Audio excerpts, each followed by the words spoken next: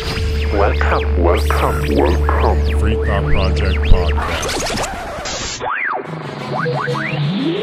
I don't want you to protest. I don't want you to riot. I don't want you to write to your congressman because I wouldn't know what to tell you to write. I don't know what to do about the depression and the inflation and the Russians and the crime in the street. All I know is that first, you've got to get mad. You've got to say, I'm a human being. God damn it. My life has value. You want answers? I think I'm entitled. You want answers? I want the truth. You can't handle the truth.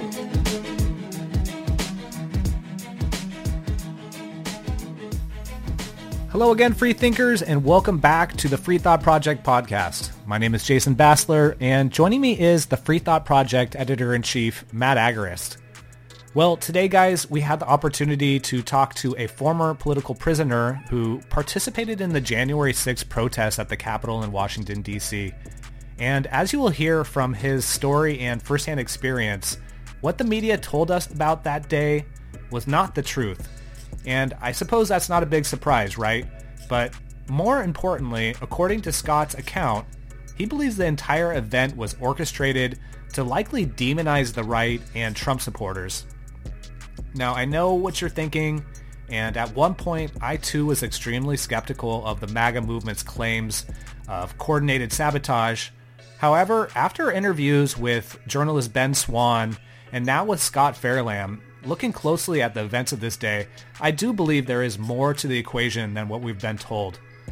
With that said, don't trust me, don't listen to me or my subjective interpretation. Scott Fairlamb was there, he was on the front lines that day, and later watched his rights be eviscerated in front of his eyes while he was sentenced to 41 months in prison.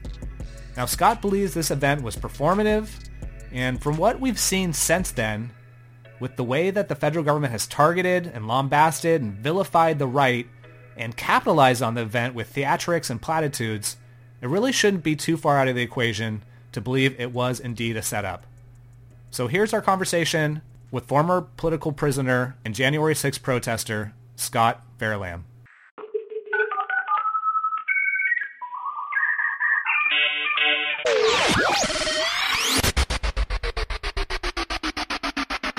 Scott, thanks so much for joining us today, brother, and welcome to the Free Thought Project podcast. Man, I'm just so excited to be on this podcast. I've been following you for quite some time, and the truth that you get out there, man, very admirable, and I admire what you do. Keep towing the line, brother. Thank you, man. Well, we're excited to talk to you as well.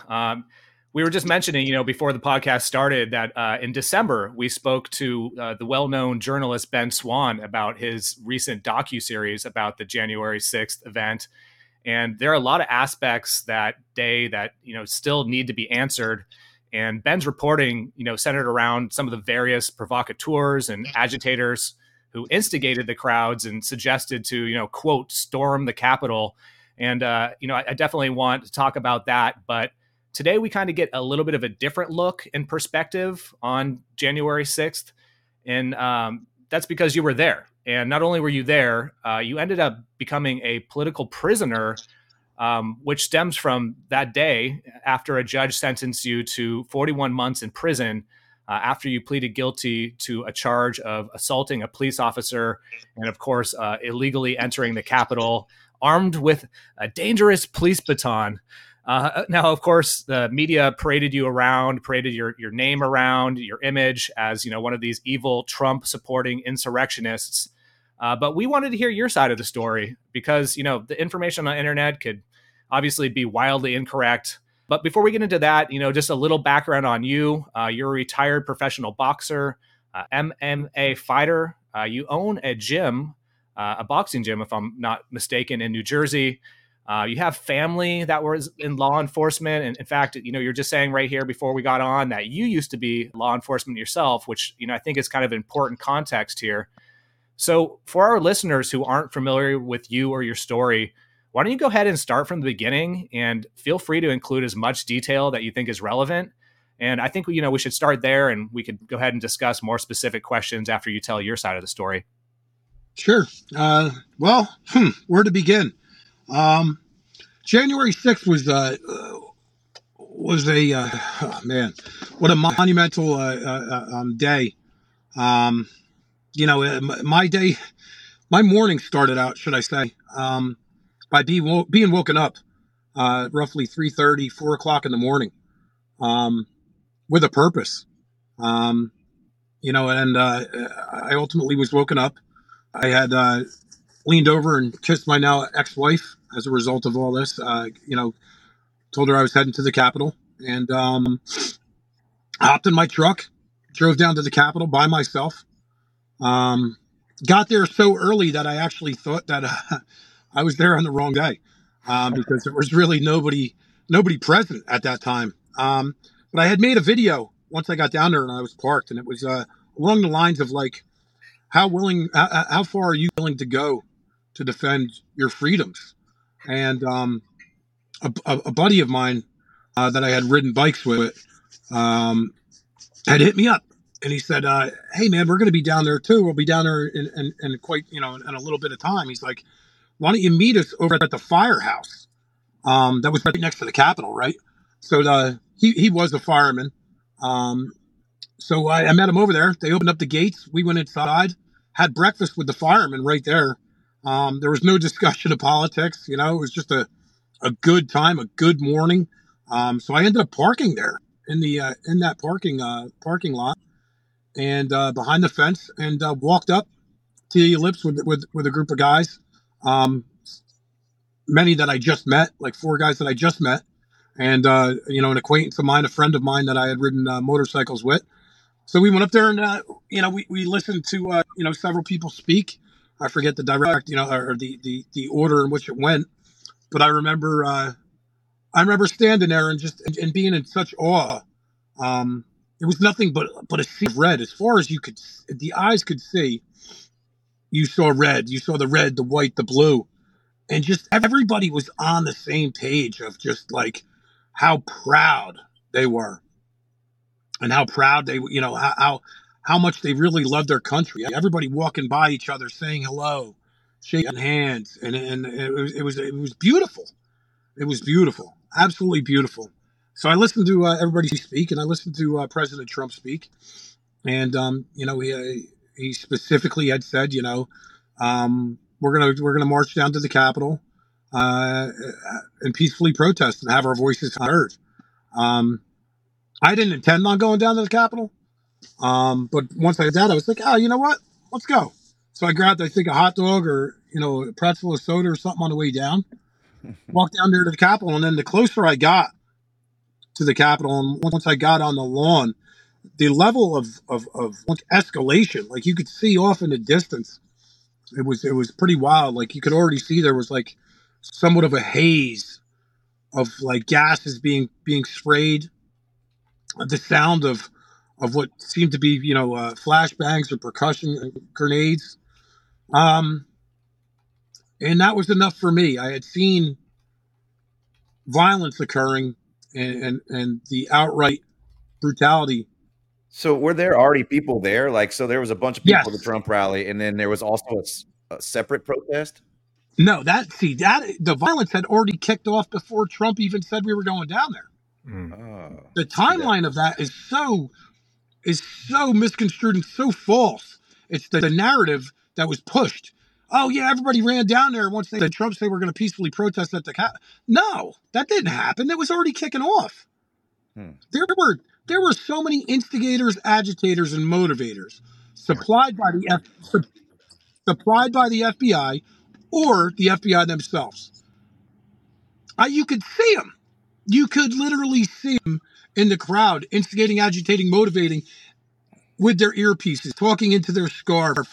I saw so much communication amongst these agents that when I was the first person into that, one of the first people into that Capitol, when I had walked in, I had turned around when I had gotten to almost to the rotunda. I had looked up, and there were so many cameras around that rotunda. You could tell it was a setup.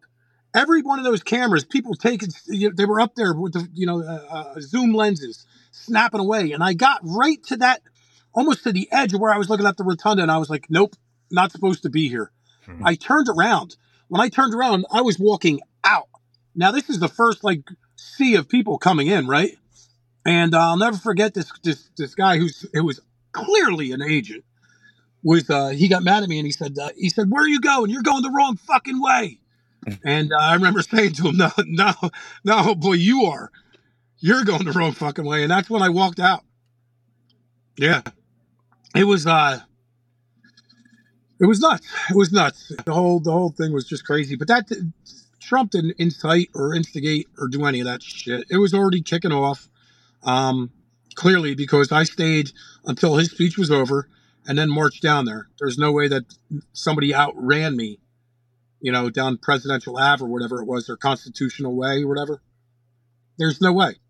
So when I had seen that violence in the distance, I'm not one to stick around. I'm not one to just, to whip out my cell phone and take footage and not get involved. I don't stand around. I lead the way. And I decided to just, it sounds cliche and I've said it before, but like Mel Gibson in The Patriot, I kind of started off on a slow jog. I looked at those guys and I was like, "Hey, man, I'll see you later." And I started off into a slow jog, which became a sprint. And I made my way to the front of the line. And it was a war zone, I'm guessing. 100%. I was shot repeatedly with pepper balls and other, munitions of the like. I was on that scaffolding. I was shot probably 30 plus times at maybe 30 feet plus in the air. Once I hunkered down and I was holding on to the thick railing, I was continuously shot in the kneecap from the catwalk just above me. It was something else, And what I saw was so many of these officers that were clearly not trained in the use of flashbangs, tear gas, pepper spray. So many of these officers were so unequipped and didn't have the knowledge on how to use all these forms of what would be considered mechanical force, right? Or deadly force, So watching them deploy flashbangs, it reminds me of seeing your nephew throw with his opposite hand for the first time. And I think that probably makes sense, right? I mean, these aren't necessarily officers that see a lot of action, especially if they were Capitol Police. So they probably don't have a lot of experience, deploying things like tear gas or pepper balls or whatever they were using on you guys. Now, you just mentioned that, you felt like Mel Gibson and The Patriot storming up to the front there, the front lines. But I've seen some footage of you, and it seems like it was more like you were Mel Gibson in Braveheart, because you were you were quite enraged, quite amped up. And where along the timeline, you're just discussing the events of that day, where along the timeline did the quote assault with the police officer where it looked like you gave him a little nudge and a little bitch slap to me, but I mean, where did that happen? When did that play? So what people don't realize, because obviously the media doesn't put the full video out there, or did they really put out the entirety of the events that day? In fact, I still haven't seen my evidence. Every time that my evidence showed up at the DC jail, it made its way to the garbage can. So I've never seen my evidence. I was going to ask you about that. I heard you talk about the fighter Champ and the Tramp podcast a while back. Yeah. You had mentioned that you had told a story that I'd never heard before, where you actually escorted, helped get some cops out of there that were absolutely. Oh yeah, and they tested. So they corroborated my story. So what happened was, on the top left, if you're looking at the front of the Capitol there, on the top left, to the left there was a stoop of about maybe 4 or 5 stairs. I have a still picture of it. And these 4 Capitol riot officers had been accidentally locked out of this stoop, and they were getting hit and pelted with a lot of different things, many of which were water bottles and this and that. but it did escalate into physical violence, and I saw them really get taken down. I had dove onto the ground to protect one of the guy in the front. He was a Capitol riot officer. They were in full ironclad riot gear with gas masks, face shields, and full body armor. I dropped down on the ground, and as another man was getting a running start to kick him in the face, I put my arm in front of him and blocked him. I then looked at him as I grabbed his protective vest, and I said, "You guys have to get the fuck out of here. You are going to get killed." I picked them up. They reassembled back on the stairs. I offered them water, to which he obviously had his gas mask on. He said we can, and he leaned in. He's like, we can't. We need to keep our masks on. He turned around, talked to his guys, the other three guys, turned back around to me. He said, "Hey, can you get us out of here?" And I said, "Yes." I said, "Fucking fall in a stack formation, and I will clear this crowd." So that's what they did. They dropped in behind me. I brought them right along the foundation there, back to their group. Once I brought them back into the front where their unit was waiting for them, I was immediately, as soon as I turned that corner, I was lit up. Red dotted up. I had numerous rifles on me. To which they said, they couldn't really be heard, so they have the OK symbol up in the air, like no, he's okay, he's okay, he's okay.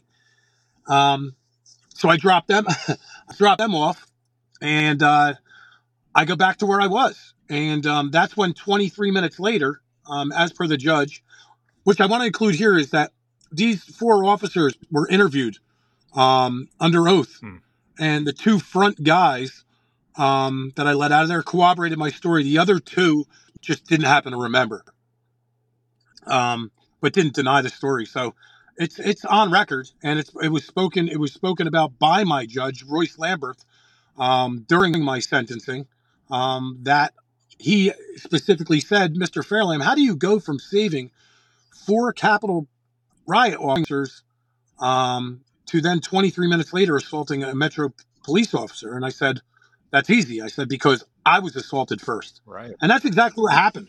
Once Metro PD came into the picture, once they were in the picture and you could see them marching through the crowd like stormtroopers, it was easily seen that they were in fact hitting people as they were going through the crowd. And I'm not talking people standing in front of them, impeding, obstructing, or assaulting. If you notice in that video, I'm standing to the side of them. Mm-hmm. You could yell whatever the fuck you want at an officer that's going through in a situation like that. We've seen it time and time again. It's not impeding, it's not obstructing, and it's not assaulting. What you'll see is that video is so edited from the drop. All they show is my reaction, and turning and pushing right away. Right, all you see is me turn and just push a cop. Right, you're like, wow, this guy's unhinged. Well, he pushed the cop for no fucking reason. That's not the case. What happened was the officer that I pushed was the tail end of that convoy, so to speak. Right, you see him break file and literally flank around me to my left as the woman with the body cam footage backs up and turns to the right. Okay, she backs away to the right and pans onto me. Now, I am also able to kind of hear something be said in the beginning of that video if you really turn it up. And I think they say, "There's Scott." Now, my hearing ain't that good, but a bunch of other people seem to hear it too. So what happened was, the camera's on me. He specifically leaves his file, okay, goes around me to the left. And when he goes around me to the left, that's when I'm assaulted. I get hit in the ribs with a baton. As soon as I'm hitting the ribs with the baton, that's when you see me react quickly. Yeah. All I do is turn and react, and I just push a cop. I turn around, not knowing who's behind me, right? Not knowing who's behind me, because the cops are in front of me. Why would a cop be behind me now? I turn, I push him right away.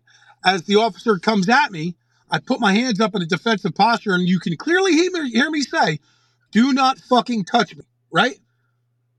At that point, I wasn't told to, I was being detained. I wasn't told I was being arrested. I wasn't given any verbal commands, actually. None whatsoever. And that's when he goes ahead and smacks my hand down. And when he does that, I defend myself, and I strike him back with a simple jab to his face shield. Yeah, a little slap to a helmet. Of course. But this is a guy who had just assaulted you without telling you to do anything, or without giving you a command to disperse or anything like that. I was not. And you didn't see him. Correct. Man, if you watch that video, it looks like you're the aggressor in that situation. I'm not gonna lie. Of course. Whenever Jason said we were having you on, I'm like, oh shit, this guy fucking beat up a cop at the fucking in front of the Capitol. But I mean, obviously we didn't know the whole story, so it's not like I just straight assumed that, which is why you're on the podcast right now. We're talking about it, and that makes perfect sense, dude. Someone comes up behind me and hits me right in the fucking kidneys with anything, my natural instinct is going to be to turn around and immediately strike, or do something like that. So yeah, well, I totally understand. Then you understand it. I mean, brother. So I don't care who it is. I don't care if it's the Pope. If somebody comes up from behind me and hits me or puts their hands on me, they're getting it. Sure. Right. Yeah. I mean, that's a natural reaction. That's what I was just saying before. And I'll never change. It looked like a natural reaction too. It didn't look like it was something that was premeditated from the video, and of course, slick editing will make that, that will change that appearance. But, of course. So I'm curious, you mentioned that you saw a bunch of feds and undercovers. And of course, we now know, and I mean, even right after it happened, we saw a video of cops, letting people into the gates. Later, more recently, we've seen officers letting people into the Capitols, opening doors for them. Was there ever a time where you kind of expected to see a bigger police presence or even the National Guard? Were you ever like kind of wondering like why there was so few officers on the ground there, considering the circumstances?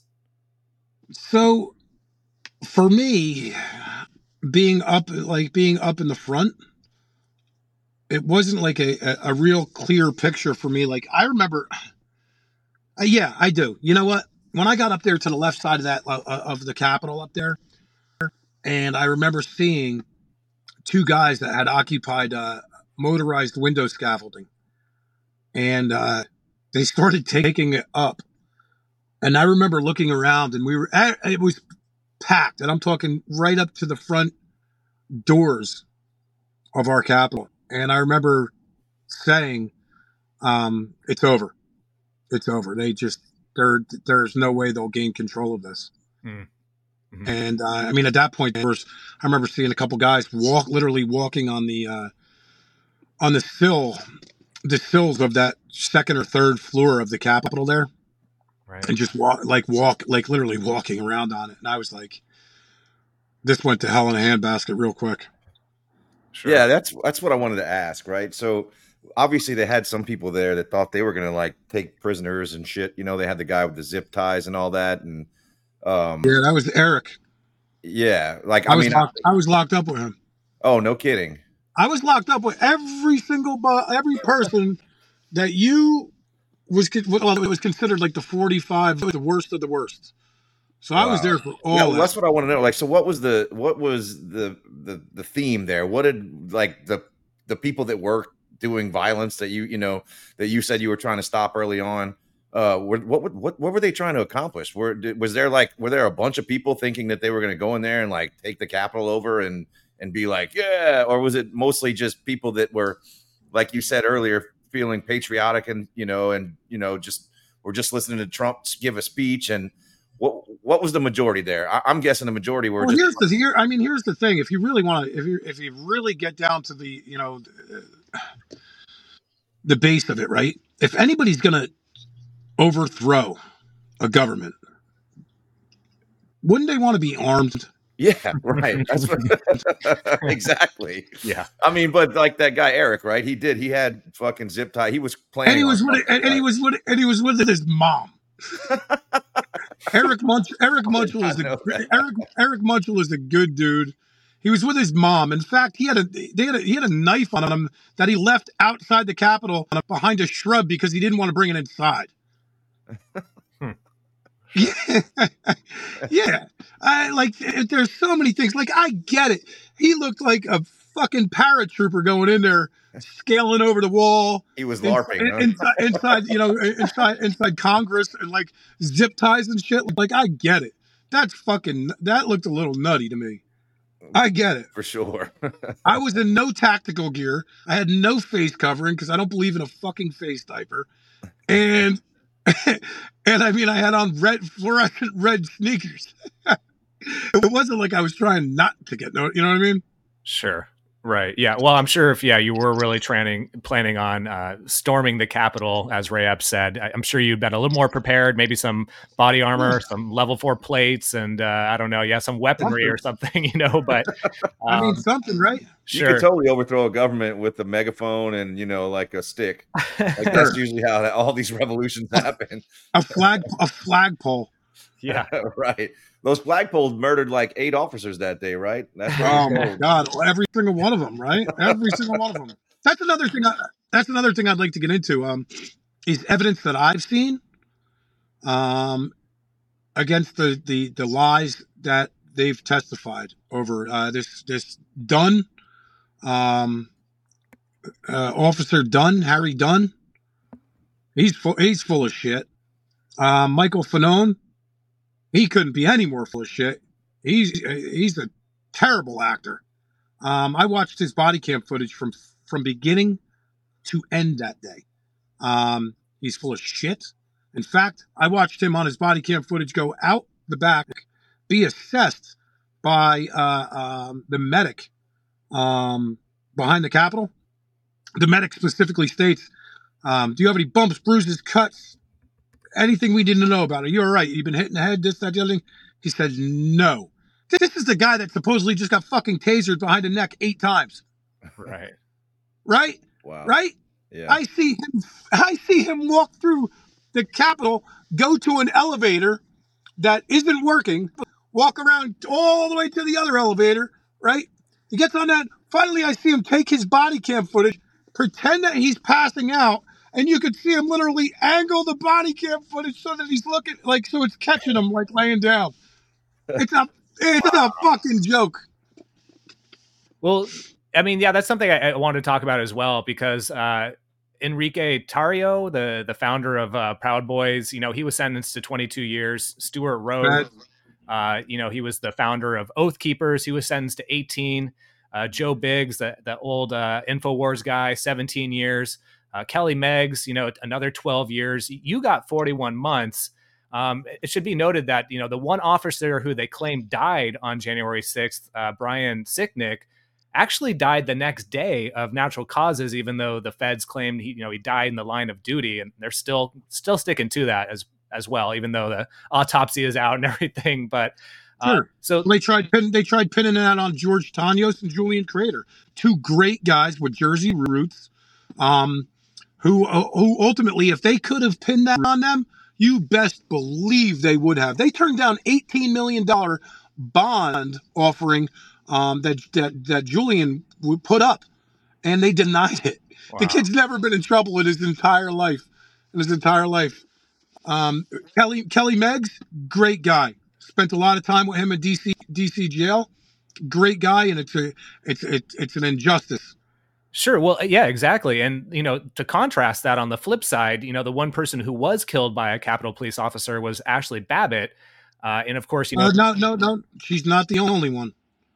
You're missing some, bud. You're missing Roseanne Boylan, who was pregnant and beaten 35 times over the head by Twyla Morris from the Capitol Police in the Lower West Terrace. They said that she died of a fucking fentanyl. Bullshit. She had an Adderall prescription. Interesting. Wow. Yeah, I'll definitely have to look into that. It sounds horrific. And her name is Roseanne Boylan. There is footage out. I've seen it. I don't talk on things that I do not know. Sure. I was able to see it, see the evidence, and actually see Twyla Morris's badge number on her helmet. She hits her 35 times over the head with a stick. Wow. Jesus. In the same tunnel that the lieutenant from the Capitol Police in his white shirt takes a baton and beats the shit with his hand and a baton out of Victoria White out of New York, represented by Joseph McBride, who has now filed a huge lawsuit for police brutality against this officer and the Capitol. He literally takes this baton, flips it around, and eye pokes her in the fucking eye. She had to have facial reconstructive surgery, and her life will never be the same. She was unarmed and got pushed into an area that so many people did, like leading cattle to the slaughter, that had no way out. Right. Well, I mean, that kind of highlights the point I'm trying to get at here. I guess it's more of a question, but, I mean, Babbitt had zero legal recourse, and the officer who killed her was cleared with the determination that the shooting was lawful and within department policy. So obviously there's a huge contrast here, like some of these people who literally walked into the Capitol and, quote, planned it, got 22 years, 18 years, 17 years, but somebody who actually took somebody else's life, got 0, and they were, got off cleared from all charges. So that kind of highlights and I guess points at the fact that like this is more or less just a dog and pony show to kind of vilify Trump supporters and the MAGA movement, especially with the sentences and double standards I mentioned. But like, how much do you feel like that was the case? Like this was all planned to vilify Trump supporters? Are you ready for it? Go ahead and look back at the video of Roseanne being shot, right before, not Roseanne, I'm sorry. Ashley Babbitt. Ashley Babbitt, right? And go back to right before she's shot. There's 2 SWAT officers standing right next to her. They receive radio transmission and walk away from her seconds before she's shot. If she was such a threat, unarmed again, she was such a threat, why didn't they detain her, hold her right there? Why instead did they let Zach, who was locked up with me, who I sniffed out right away as an Antifa punk coward, why was he allowed to take his helmet and smash that window 15 times until it broke? Why did they shoot him? Interesting, isn't it? Yeah. I would suggest going back and looking at that tape. And you will see clearly that they receive radio transmission and walk away from Ashley Babbitt seconds before she's shot and killed. I appreciate that insight. I mean, I guess zooming out though, and like the larger picture, do you think that this whole entire thing was kind of set up to specifically vilify Trump supporters? Without a doubt. Okay. The DC jail was cleaned out just weeks before January 6th. Make no mistake about it. The FBI field office, head of the field office for DC or whatever it might be, he was actually the head of the Michigan field office that orchestrated the botched Gretchen Whitmer plot. The Gretchen Whitmer plot, where 12 or the 18, whatever so guys were FBI agents, informants. It was funded by the FBI, that botched kidnapping of the Minnesota governor. Yeah. Oh yeah. So they took him and put him down in front of in DC just weeks before January 6th. He actually went on the record and stated that there were so many FBI agents in the crowd, instigators, agitators, and motivators, all that he said were led to likely believe that they were there to incite violence. He said there were so many that he wouldn't be able to give an accurate number. Wow. This is all shit that I've been talking about on these other podcasts, right? But in the beginning, the thing is, when you know the truth and you've seen it, I mean, I will die on my sword speaking the truth. I've seen this shit. I'm not a conspiracy guy. I know, and what I know is that Trump requested 10,000 National Guard troops. Right. Now it's clear that Nancy Pelosi oversaw the security of the Capitol that day, right? She was in charge of security operations for the Capitol. We know this. We know this now. Muriel Bowser, along with Nancy Pelosi denying these troops, Muriel Bowser has a handwritten letter out there denying and turning down 10,000 National Guard troops in her city. Right. That's something else, ain't it? Yeah, absolutely. And that actually aligns with the podcast we did with the journalist Ben Swan. That's the same conclusion that he had come to. And that was kind of a big revelation when he shared that in the interview with us, because, that does definitely speak to some type of setup or some type of malicious premeditated act, So speaking of which, and I know we've talked about, instigators and agitators and everything, from Ben Swanson's investigation, he looked into a suspicious character who was at the J6 protest that day, Ray Epps. Now, I'm not sure if you're familiar with Ray Epps at all or not, and I should probably give a little background for our listeners who aren't familiar with Epps before asking you the question, but Ray Epps gained attention after the events of the Capitol protest. And he's been, subject to conspiracy theories claiming that he was involved in organizing the, quote, storming of the Capitol, as he called it. And of course, that's the same exact terminology that the media used just a couple of days later. And people are speculating that he had prior knowledge of the events and was instigating some of the disorderly conduct. So yeah, definitely listen to that interview from early December with Ben Swan, guys, to hear about it. It was a great episode. But did you ever cross paths with Ray Epps? And what are your thoughts about his involvement now 3 years later? He's a coward. He's a Fed. The reason why I never saw him was because the minute they put him on an FBI most wanted poster, they realized who he was and took him down. Remember, there was a reward for information leading to the arrest of Ray Epps. Funny how they took that down right away, right? Yeah. Yeah. So it's clear to see the night before, you could even see him prepping he did more. If there was somebody that it was inciting, it was this fucking guy. He's down there with a megaphone the night before saying we're going to go inside the Capitol, right? We're going to go inside the Capitol. Mm-hmm. So, I mean, that's clear as day. He's just another protected Fed informant rat, and God sees all. His day of judgment will come. Sure. He's out there at least a dozen times or more, literally inciting violence, literally telling thousands of people to storm the Capitol, to take over the government. There's video evidence of this, from multiple sources, like even going back. This Swan investigation piece shows this behavior going back, years, and right. And he's long been this type of person doing these things, and he got probation, right? You got 41 months, and you reacted to being fucking snuck from behind, by a baton. It's right. It's evident, man. There's something else out there with him too. You could see the video of him where he provokes Ryan Sample from New Jersey at that the bicycle rack, which really kicked things off.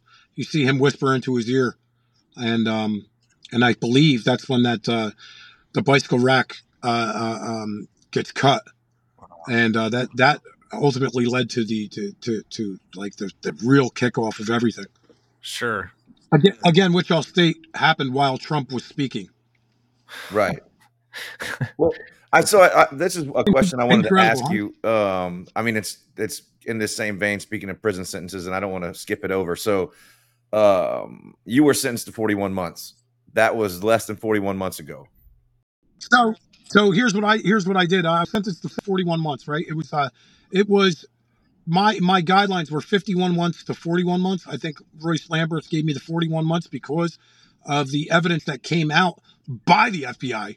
They were the ones. I mean, nobody believed me. My lawyer at the time didn't even believe me that I had helped 4 Capitol officers to safety that day. And while I was being spoken to and to the FBI and asked me about the timeline of my day, when I had said that I had saved 4 Capitol officers from being rescued, they then provided me with the picture of me speaking with them. So they had literally provided me with a still shot and said that there is video of me helping those officers. So that's why I got the 41 months, right? I did 11 months in solitary in D.C. Jesus. I was then shipped out 80 plus days after I was sentenced. So they kept me in D.C., and that's when things really started kicking off. That's when the 4 officers came to my cell in the middle of the night for leading everybody behind our doors, might I add, in singing of the national anthem. I was then threatened by Corporal Holmes of the SRT team, that when everybody woke up in the morning that I wouldn't be there, to which I said, I'm not going anywhere. Well, they came back. I had said to them, we're singing the national anthem, man. what, you don't like your country? And to which he said, fuck America. I then responded with, you have the flag on your fucking arm, homeboy. And later on that night, they came up and they popped my door. Specifically, they're not allowed to come into your cell, especially solitary, if you are not in any danger to yourself, which I clearly wasn't. As I've been mentally strong throughout this. In fact, I've always been a strong-minded man. This made me stronger. It brought me closer to God, my relationship with him, and the events that occurred that night allowed me to now know that God is real for what he did for me that night. I prayed for the safety of that officer. I know what I'm capable of. And I was praying for his safety, as well as mine. And when that door got popped, two of the officers happened to know me, and I developed a relationship with them. They were canine officers who had taken me monthly out to Howard University Medical for my cancer treatments, as I've had leukemia since 2010. As this officer decides that he wants to turn off his body cam and come into my cell, they show an act of disrespect to him by turning their backs on him and literally putting their arms on the railing and not wanting to do anything with this. The fourth officer was the one that unlocked the door. He had walked down the catwalk and was not a part of it in my cell. Corporal Holmes then comes into my cell, gets as close to my face as he can, and you could see as he's basically foaming out of the mouth that he wants to inflict pain on me. He wants to bring the hurt. And I made it known as soon as he came into my cell, when he turned off his body cam, because nobody could see me at that point. We're all in solitary conditions. So I made it known. Why are you turning off your camera and coming into my cell? With that being said, he continues to come in, and I stood my ground. And I looked deep into his eyes, and I saw the Holy Spirit enter his body. And I saw his whole demeanor change as he literally began to put on a worried face and back up with his hands up in front of him, as he's backing up, and he gives me a thumbs up as he's backing up, he's I'm sorry. Wow. He comes back two more times that night, 2:30 in the morning, 4:00 in the morning, coming by my cell, and he's not going to certainly come back in at this point, right? And doing a thumbs up, looking at me are we cool?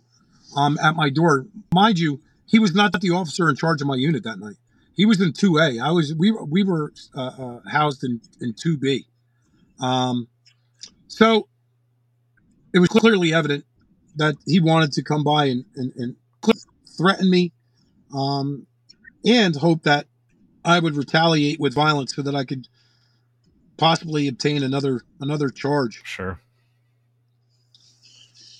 So did that result in some type of early release, or how does that? Well, that was just that was the first incident. The second incident involved another officer that was in our unit, Dandy. He was just a corrections officer in the unit, and he was in the unit and going around cell to cell and giving people a real hard time. Younger guy, and he came by my cell and had some some pretty fucked up things to say. Made the motion, which he didn't realize he was doing on camera, up and down with his hand, telling me I was a fucking cracker and suck my dick, white boy, as he moved his hand up and down in front of his genital area. I then pointed up to the camera and I said, "Man, you are one dumb son of a bitch." He was suspended for, I believe, 3 months without pay. After that incident, because there was a sergeant on the unit while this happened, a sergeant or a lieutenant, I forget. And I made it known. A lot of other people had seen it too, just like they had heard and had witnessed the four officers go to my cell and open it that night. Everybody followed up with grievances and cop-outs and write-ups. they then decided that their best bet was to get rid of Scott Fairlamb. They came 80 plus days, maybe 90 days. I think I was shipped out. So I made it to DC. I was locked up January 22nd in Hudson County. I made it to DC March 16th of 2021. I was then shipped out of DC on January 29th of 2022. I went to Philadelphia. I did 10 days in solitary there. From Philadelphia, I went back down from New Jersey to and stopped at. Well, I went to Harrisburg Airport. They really wanted to fuck with my mental there. They had taken me off of the bus, put me on, or bringing me onto Conair, their planes at the airport there. Of course, I was shackled, black boxed everywhere I went. Then decided to put me back on another bus, to which I was driven from Harrisburg, Pennsylvania, ultimately ending in North Carolina, but along the way stopping at every prison, where other inmates were let go, or sent to their residency, so to speak. I was one of the last people on that bus, one of three that remained that went to Butner Federal Institution. I was not at the camp. I was not at the low. I was not at the one. I was at the medium high, which they call the deuce at the top of the hill. And I got there June. Let's see. No, I got there January 25th. February the 10th. I then did another 14 days in their shoe, their special housing unit, and then made it to the yard, and was released from there June 8th of 2023. June 6th or June 8th of 2023. But what I really want to talk about is I should have been on earlier.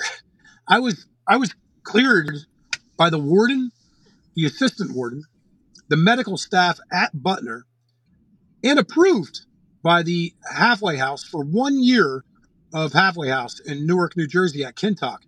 I received my halfway house packet and my acceptance letter while I was in Butner prison. Roughly 2-3 weeks before I was set to go to this halfway house, Patrick McFarland from the Office of Medical Designation in Brooklyn, New York, sent a letter to the warden and to everybody involved that I was deemed medically inappropriate for the halfway house, even though I was accepted and approved by my medical staff, right? Which the medical staff, my oncologist, I never met them doctors until 2 weeks out that I actually left, right? But here's the kicker. The American Disability Act states that you cannot deny an inmate programming based solely off a disability, okay? My cancer being the reason that they said I was medically inappropriate, right? Mm-hmm. Cancer is considered a disability even when it's in remission. Clearly I'm not. I take chemo every day, still to this day. So that is a gross violation of the American Disabilities Act. I filed it while I was in North Carolina through the Eastern District of North Carolina. I have yet to find somebody that will pick this lawsuit up for me. It is cut and dry. It clearly states in the American Disability Act that cancer is not an excuse, so to speak, even when it's in remission. I am self-carry medicated. I take 4 pills daily. I kept my medication in my cell at all times while I was in prison. So there was no reason that I could not go to a halfway house. They even went one step further in that and said I was also not eligible for home confinement because my public safety factor, your PSF score, mine was the highest you could possibly have. It was a 7. Okay, I was categorized with the likes of Jeffrey Dahmer, the Unabomber, who I was actually locked up with, who died the day after I left. A PSF score of 7. But here's what they did. Here's the funny part. I had a low recidivism. So I was able to program and get an additional 15 days off for every 30 that I served after I did my 1 year. Right up free, not in any trouble, no demerits, nothing. So if I was such a threat to society, then why was I categorized as a low recidivism. Right. Yeah. If I was so medically inappropriate for the halfway house, don't you think the halfway house would know? Why would they send me an acceptance letter? Why would they approve me? If I was so inappropriate for a halfway house, why would my medical staff why would they approve me and not deny me? So it was clearly politically based on that decision. So anybody that's listening to this and any help that you guys can provide for me, I'm looking for a civil attorney, a federal civil rights attorney to pick this up for me. It's a long road ahead, but I have every single bit of documentation regarding this incident, from caseworkers to nurses to the oncologists to still having the acceptance letter, the packet, to having a copy in the original from Patrick McFarland. It is cut and dry. It is a simple black and white case of just straight up political discrimination, a two-tier justice system, and the targeting of January 6th political prisoners. Sure. And then that's exactly it. I mean, it sounds like they were giving you the royal treatment, so to speak. You know, I mean, they're treating you like you're a mass murderer or something. And considering they give you solitary, I mean, what was the justification for solitary? And, you know, I don't mean to pick out a scab, but like, Jesus, man, what was that experience like? I've heard horror stories about solitary confinement. Well, you know, they say it's a time for self-reflection, right? Well, my cell, the window itself that looked out of the jail, wasn't clear. It was completely fogged up. I remember having like an amber tint of rust, along with welded cross member bars across it. My mirror, so to speak, was not a mirror. It was so heavily scratched and damaged that you couldn't really see yourself in the mirror. So I ultimately had to find myself and look inside myself, and that's what led me to reestablishing and really building my relationship with the Lord up again. I put everything at His feet, asked for His guidance, His wisdom, to make the right decisions, to not acquire another case while I was in there. Seriously.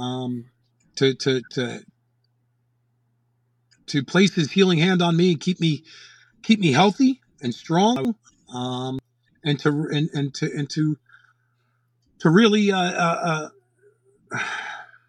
to really refine me as a man. I ultimately, this whole experience, I've been reforged. I've come out of this fire refined, reforged, and the impurities of life that led up until this moment, you know, I was on the wrong path. But God used me that day, and I firmly believe in that. You know, I get a little emotional talking about it. Sure. But this was all part of God's plan for me, and I am grateful. I'm grateful, you know. And so many people ask the question of like, "Hey, you know, would you do it again?" And I'd be such a selfish asshole to say, "Yeah, I'd do it again in a heartbeat." You know, I caused a lot of pain for my family. Sure. But my answer to that is a question, and the question is, would you be willing to give up 2.5 years of your freedom for eternal life through Christ? Sure. And that, to me, is a no-brainer. Well, it also feels like your intentions going into that. Of course, you know, I'm not in your mind, and I could only trust what you've told me so far. But it sounds like your intentions were to try to restore some level of responsibility within government. I mean, have some type of formal election process that isn't rigged, you know. And I mean, there's 1,000 things we could go down the line of government being, you know, corrupt and causing so much havoc and harm in society. It sounds like that's what you were initially going for, was to try to support Trump, try to, you know, stop the steal, as they say, and to, you know, try to make things better in this country. And I think that's a noble intention, regardless of what happened. So, I mean, obviously, what's that saying? Like the road to hell is paved with good intentions or whatever, but you still have to consider it, right? It's still part of the equation. And it sounds like, you weren't going there with thoughts of trying to harm anybody, to, bitch slap a police officer who hit you in the ribs or any of that stuff. So it sounds like, and hopefully that played a part in some of your sentencing and perhaps maybe even getting out a little early, although it sounds like it was more health related than anything else. But No, I got out early because I programmed. I got out early because they weren't verifying my high school diploma. So I took the GED course and got my GED in 3 weeks. Actually 2 weeks. I programmed my ass off. I was employed there at the prison, and I programmed the whole time. So I ultimately got a lot of time off of my sentence for programming. It had nothing to do with my health. Gotcha. And on another note, make no doubt about it, Trump made some decisions while he was president that I didn't agree with.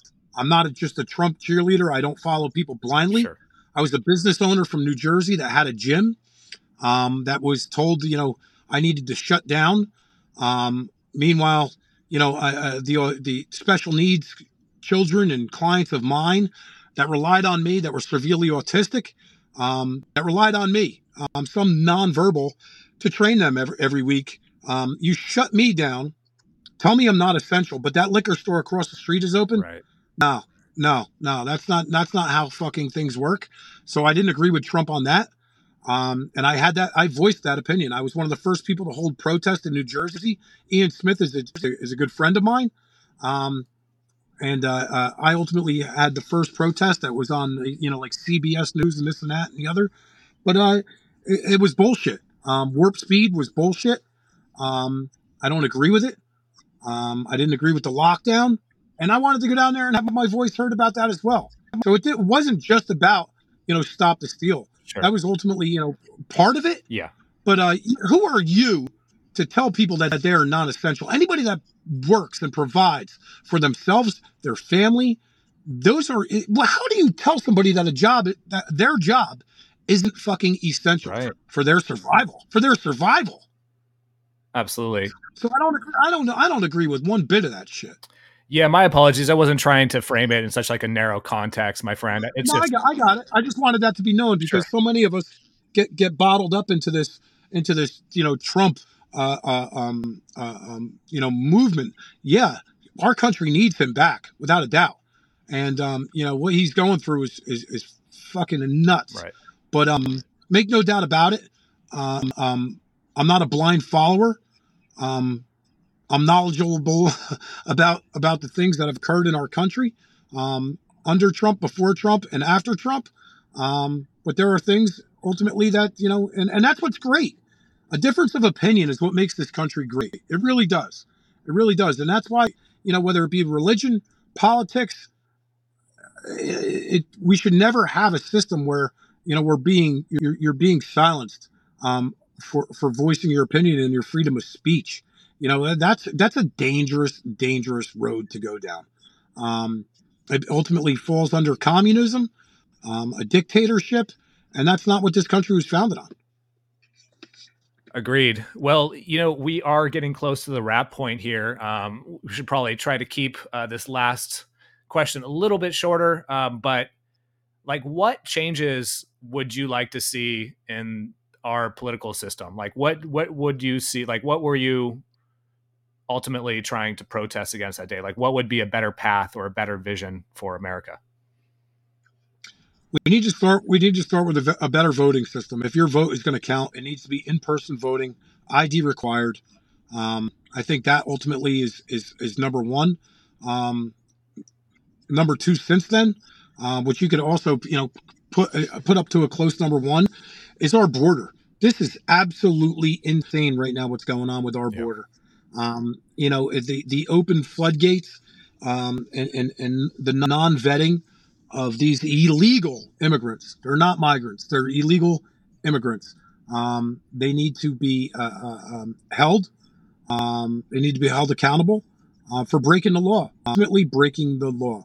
We're not letting not letting in saints at this point. It's clear to see that these are people that are infiltrating our company, our country rather, and looking to do harm to our great country and our great nation. There's, it trickles down. It trickles down all the way down. But ultimately, I believe that the voting needs to be completely reformed from top to bottom. You can't. There's so many things you can't do in this country without a license, but you're able to vote for the future of our country without one. So ID needs to be required for in-person voting. That's a huge thing. Sure. And when you have states like California, offering health insurance to undocumented immigrants, I think that's going to ruffle some feathers too, and cause some divide and some frustration for, people who do pay their taxes and have been paying taxes their whole lives. So I could certainly, as our veterans lay on the sidewalk, homeless. Right. Exactly. So I could certainly understand your point on that one, Scott. All right, free thinkers, this episode is nearing the end. We wanted to take this time to remind you, if you found value in this conversation, please consider hitting that like button and subscribing to the Free Thought Project podcast on your preferred platform of choice. It's an easy, no-cost way to support us and ensure you never miss an episode. Also, the Free Thought Project operates primarily on the generosity of our listeners. If you believe in our mission and support our cause, please consider donating or subscribing by going to the membership tab at the top of our website. Your contributions ensure we are able to continue our important work having these important conversations, and your donations help us do just that.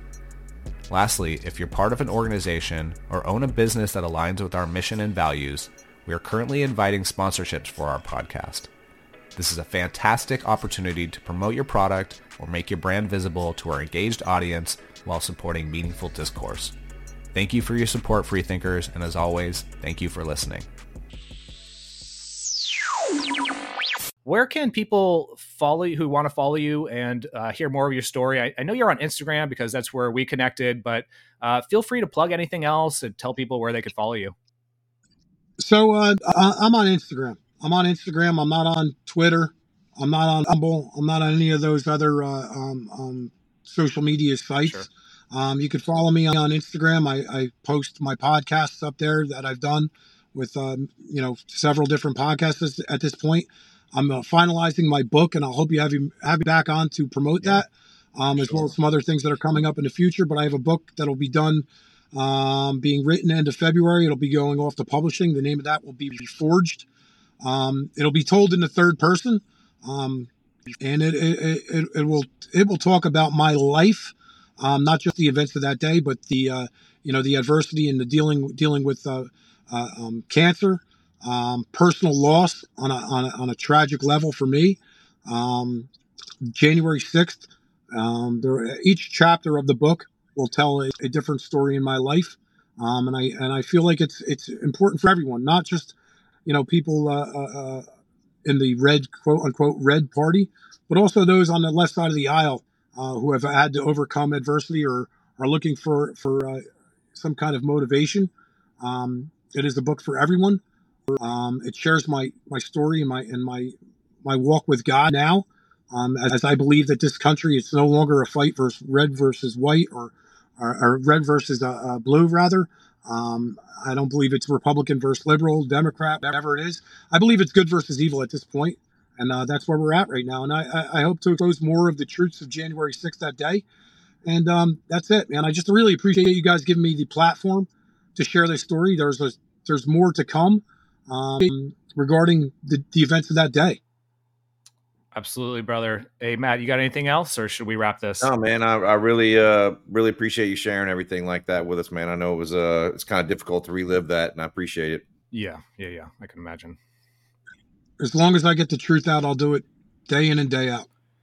Well, congrats on the book, brother. We'll definitely keep an eye out for that. And, we appreciate you joining us today to share your side of the story. And thanks for reaching out to me to set up this interview. After hearing your side, I could certainly understand why you'd want to share more and be actively reaching out to, different podcasts to clear your name. So thank you for your time today, and keep fighting the good fight, my friend.